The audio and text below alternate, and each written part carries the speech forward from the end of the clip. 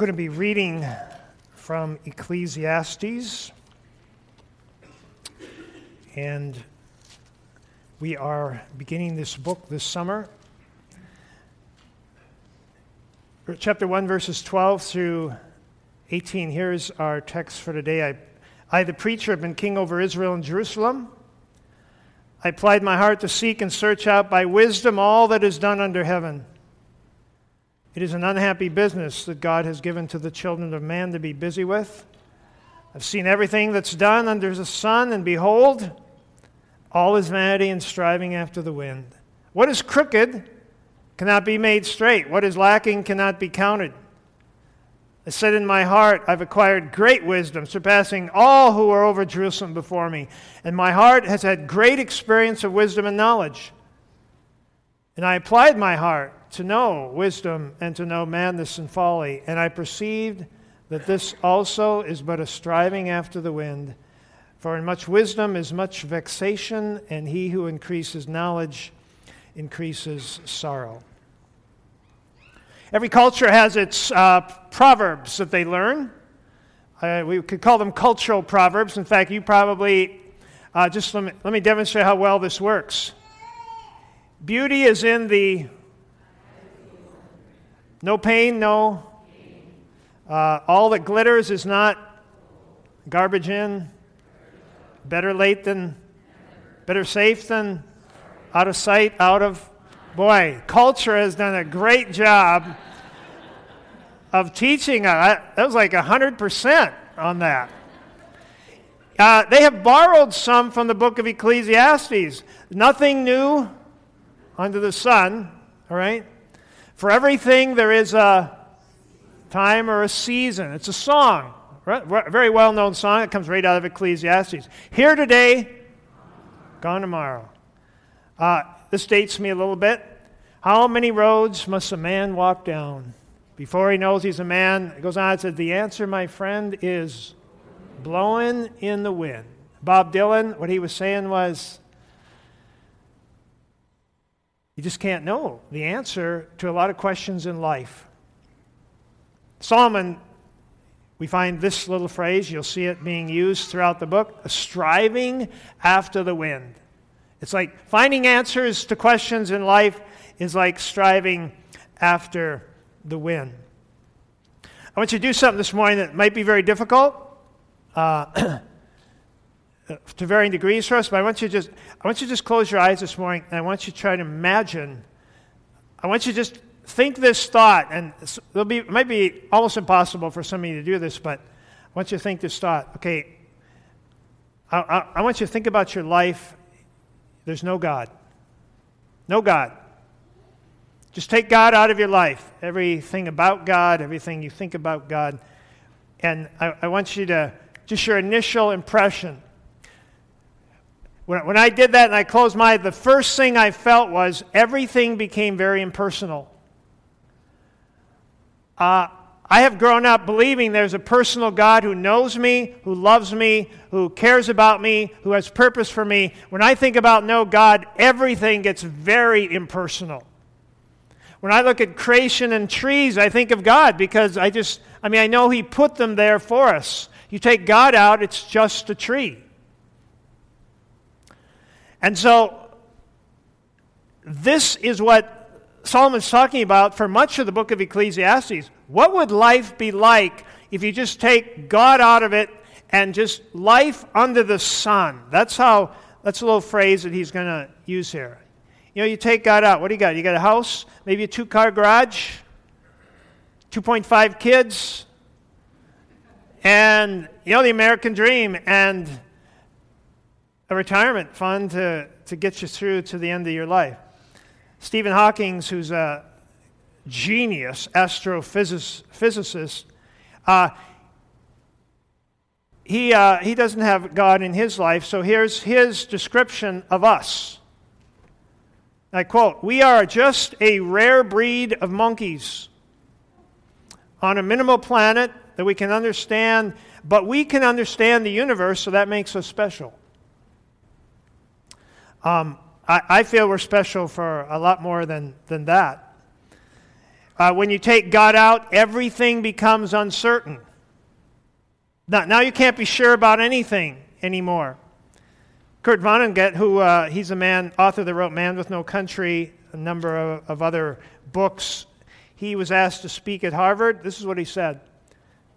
They were asked to give his advice to the graduates. He said, I have no sure advice except that you should use sunblock, preferably SPF 30 or higher. Any other advice I can give you is uncertain. Now he's overstating the point, but the point is there's just a lot in life that we are uncertain of if God isn't a part of that. So here's Solomon. I'll just walk through it, and then I'm going to make a couple applications. I, the preacher, have been king over Israel in Jerusalem.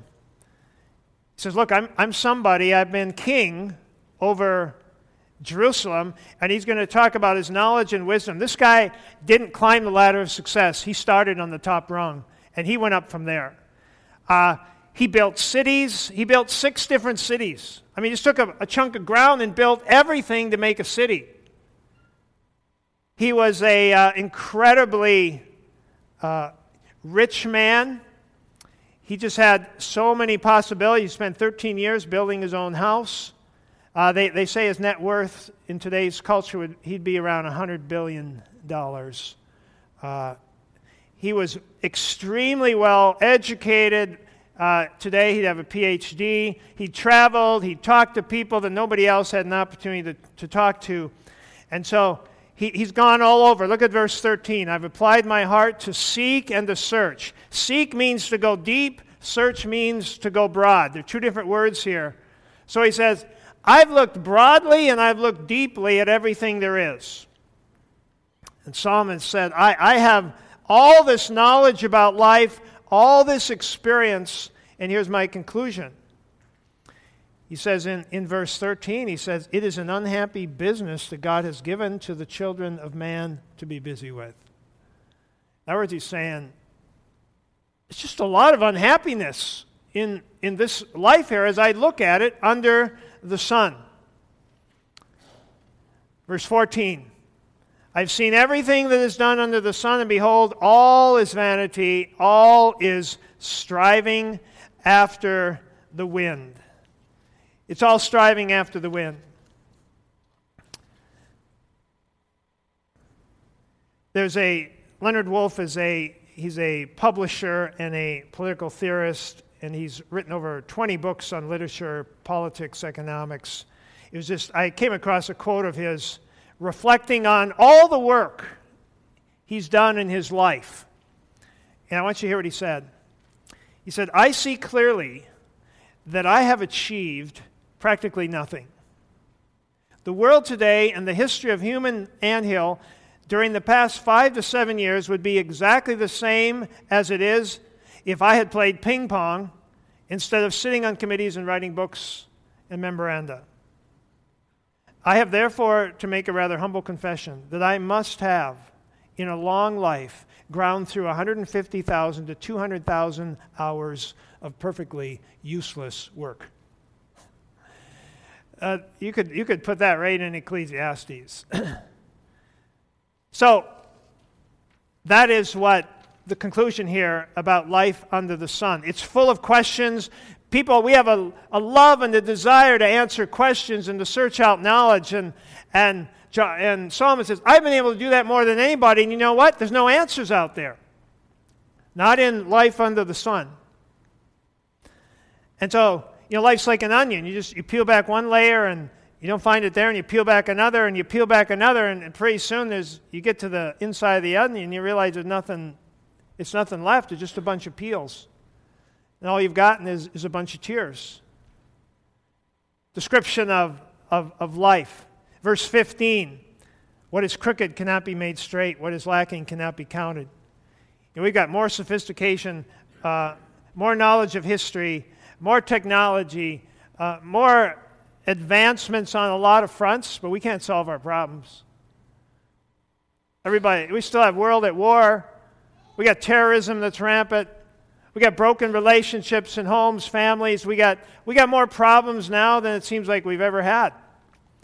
Solomon says, I look at this life, and the things that are crooked, you can't straighten them out. It's like a bent nail. You keep pounding on it and holding it up, and you just can't get it straight. Or it's like when you're doing your checkbook. He says, what is lacking cannot be counted. He said, I do the checkbook, and I can't get it to add up. I cannot get life to add up. And so we see here that he comes to this conclusion and this confession, verses 16 and 17. I said in my heart, I have acquired great wisdom, surpassing all who were over Jerusalem before me. My heart has had great experience of wisdom and knowledge. He's saying, I'm the most knowledgeable man on the face of the earth. And he said, not only that, notice what he says, I've applied my heart to know wisdom and to know also madness and folly. He said, I threw wisdom to the side and just, partied hardy, and that doesn't work either. So my conclusion, it's all a striving after the wind. It's all like vapor. And he concludes, for in much wisdom is much vexation. He who increases knowledge, it just increased sorrow. You get all this worldly knowledge, and it still doesn't answer the basic questions of life. So that's the text today that Solomon gives us. And so, what do we learn from this? What's important to learn? Here's what I think. Number one, again, Solomon is exposing life for what it's like under the sun. If we were to accumulate today all the bad news in your lives, in this audience, there would be a lot of bad news. I mean, just in terms of sickness, illness, things happening, losing job, all that kind of stuff. We live in a fallen world. You go back to Genesis 3. This is a fallen world we live in. And there's a lot of things that don't add up. Like why your kid gets sick and somebody else doesn't, or why, a lot of questions about life that we can relate to. And, when we talk about life under the sun, it doesn't make sense. And one of the points is this. Life is not supposed to make sense apart from God under the sun. If you ignore God or take him out of the question, life does not make sense, and it won't make sense, and it was never intended to make sense because God is very much a part of life. And so, again, we'll just keep coming back to this, but we kind of get a dose of reality of life under the sun every time we take another section here of the book. Secondly, ultimate wisdom and knowledge come from God. Ultimate wisdom and knowledge come from God. The man has a God-given desire to explore and to learn and to know things. And there's a certain amount of knowledge that man can achieve under the sun. I think what we need to learn from this is that the only way life is going to make sense is to find knowledge outside of ourselves. And so if somebody's an atheist, or they just ignore God, or God is just distant, or they're not interested in reading about God's revelation to us through His Word, then we don't have enough information to put the project together, so to speak. I put together one of those 8x10 sheds, and it had like 4,000 screws and bolts, and I did it a couple weekends ago at the farm. I mean, if you took 5 pages and ripped it out of that manual, I'd still be up there. And so, I mean, you take this out of life. You take God's revelation of wisdom out of life, and all I can say is good luck. You're going to come up with a lot of foolish conclusions. You're going to come up with a lot of frustration. You're going to come up with a lot of things that don't make sense. Ultimate wisdom comes from God. We don't have time to go through the whole text, but 1 Corinthians, and I'm just going to go to this third point here. Christ is the wisdom from God. 1 Corinthians 1:24. Paul says, where's the wise man? Where's the scholar? Has not God made the wise things? There it is. Where is the philosopher of this age? Has not God made foolish the wisdom of the world? Since in the wisdom of God, the world did not know him through its own wisdom. In other words, therefore, God was pleased through the foolishness of what was preached to save those who believe. Jews demand miraculous signs, Greeks look for wisdom, but we preach Christ crucified, a stumbling block to the Jews, foolishness to the Gentiles, but to those whom God has called, both Jews and Greeks. And here it is. I'm not going to read the whole thing, but this is it. Christ, the power of God, and the wisdom of God. So Christ is the wisdom of God. How does that work? Where did everything come from? Let me just ask some basic questions. Where did everything come from? John says, in the beginning was the Word was with God, the Word was God, all things were made through him. Christ. It all got here through Christ. Why am I here? I'm here to know the God that created me, and I'm here to know him through Christ. Jesus said, I'm the way, the truth, and the life. No one comes to the Father by me. I was created to live with the Father. It's through Christ that I come to him. My primary reason, your primary reason for getting up in the morning when you wake up, when your eyes open, you should think, you know what? My primary purpose today is to enjoy God. It's not to work. It's not to play. Those things are a part of our lives, but our primary purpose is to go through the day just enjoying a relationship that we have with the God who made us. Who am I? I'm a son or daughter of Christ. God is our mother and our father. As you know, God's not a sexual being. He's not male. He's not female. He exemplifies the fullness of female, male. In the image of God, we're made male and female. And so we have, in essence, we have a mother and father. When we're born again, God takes on that parental role. And so, who am I? I'm a child of God. That's through Christ. What's my purpose? It's to know Christ and to make him known to people who are living under the sun, like Solomon is talking about. Where is everything headed? Ephesians, to bring all things under one head, even Christ. What's going on in the world? God's bringing all things together, and one day they're all going to be under Christ.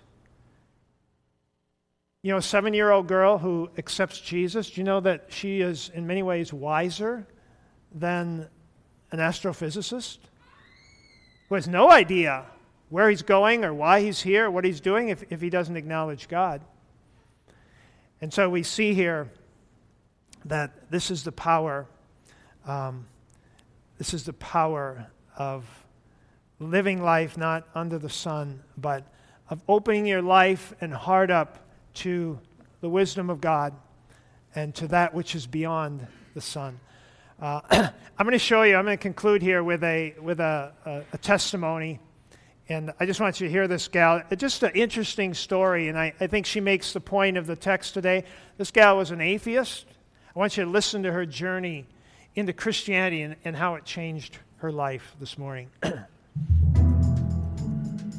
My name's Jennifer Fulweiler. I was a lifelong atheist, and I'm now a Christian. I write a blog called Conversion Diary. It's a chronicle of the ups and downs of what it's like to have faith after an entire life of being an atheist.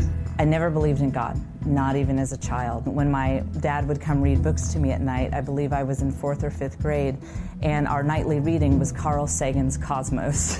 So I was very much raised on a diet of science and reason and evidence-based rational thought. You believe what you can prove. I believe that I have hands because I can see them. I believe in a black hole, even though I've never seen one, but science can tell us about the way matter moves around it that we can observe. And so this very rational worldview always made sense to me on a fundamental level.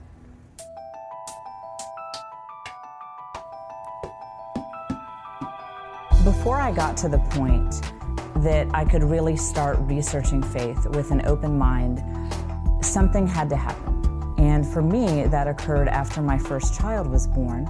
I looked down and thought, what is this baby? And I thought, well, from a pure atheist materialist perspective, he is a collection of randomly evolved chemical reactions. And I realized if that's true, that all the love that I feel for him, that it's all nothing more than chemical reactions in our brains. And I looked down at him and I realized that's not true. It's not the truth. I didn't know where to go from there, but that's what prompted me to start researching topics of spirituality. I got my books about Buddhism and, and about every religion except for Christianity, basically. I assumed that anything could be true except for Christianity. And my husband, who considered himself a non-practicing Christian, said, you might want to start with the one major world religion whose founder claimed to be God. After all, that's a really easy claim to disprove if it's not true. And I thought, well, that's a fair point. I was such a through and through atheist that I have to admit I was ignorant of all these great Christian thinkers. What about Thomas Aquinas? What about Augustine? What about Descartes? I mean, all of these great thinkers throughout history were not only theists, but Christians. And I was really surprised when I actually found these very intellectually rigorous books where people talked about their faith from a place of reason and not a place of emotion. And when I looked at evidence like that, on the whole, I started to think something explosive, something world-changing happened in first century Palestine. You have this guy named Jesus who comes from a lower class region, gains a bunch of lower class followers, and ends up being executed by the Romans. And yet in droves, you see thousands and thousands of Jews giving up these traditions that they had held dear for thousands of years. And the people who joined in on this new religion, there was no benefit for them. It was a persecuted religion. People who joined this religion didn't tend to work out too well. They tended to lose social status and often face death. But I wasn't yet convinced and ready to become a Christian. And so I started a blog. I just threw out every hard question I could think of. I just put it all out there on the blog. And as I would watch the atheists and the Christians go back and forth and debate, I realized we atheists, we don't have the lock on reason that I thought we did. But what I saw with the Christians was they had that too. They had all the knowledge of science and material world that we atheists did, but yet they had the total picture of the human experience of love and triumph and hope, and they could articulate that in a way that the atheists couldn't.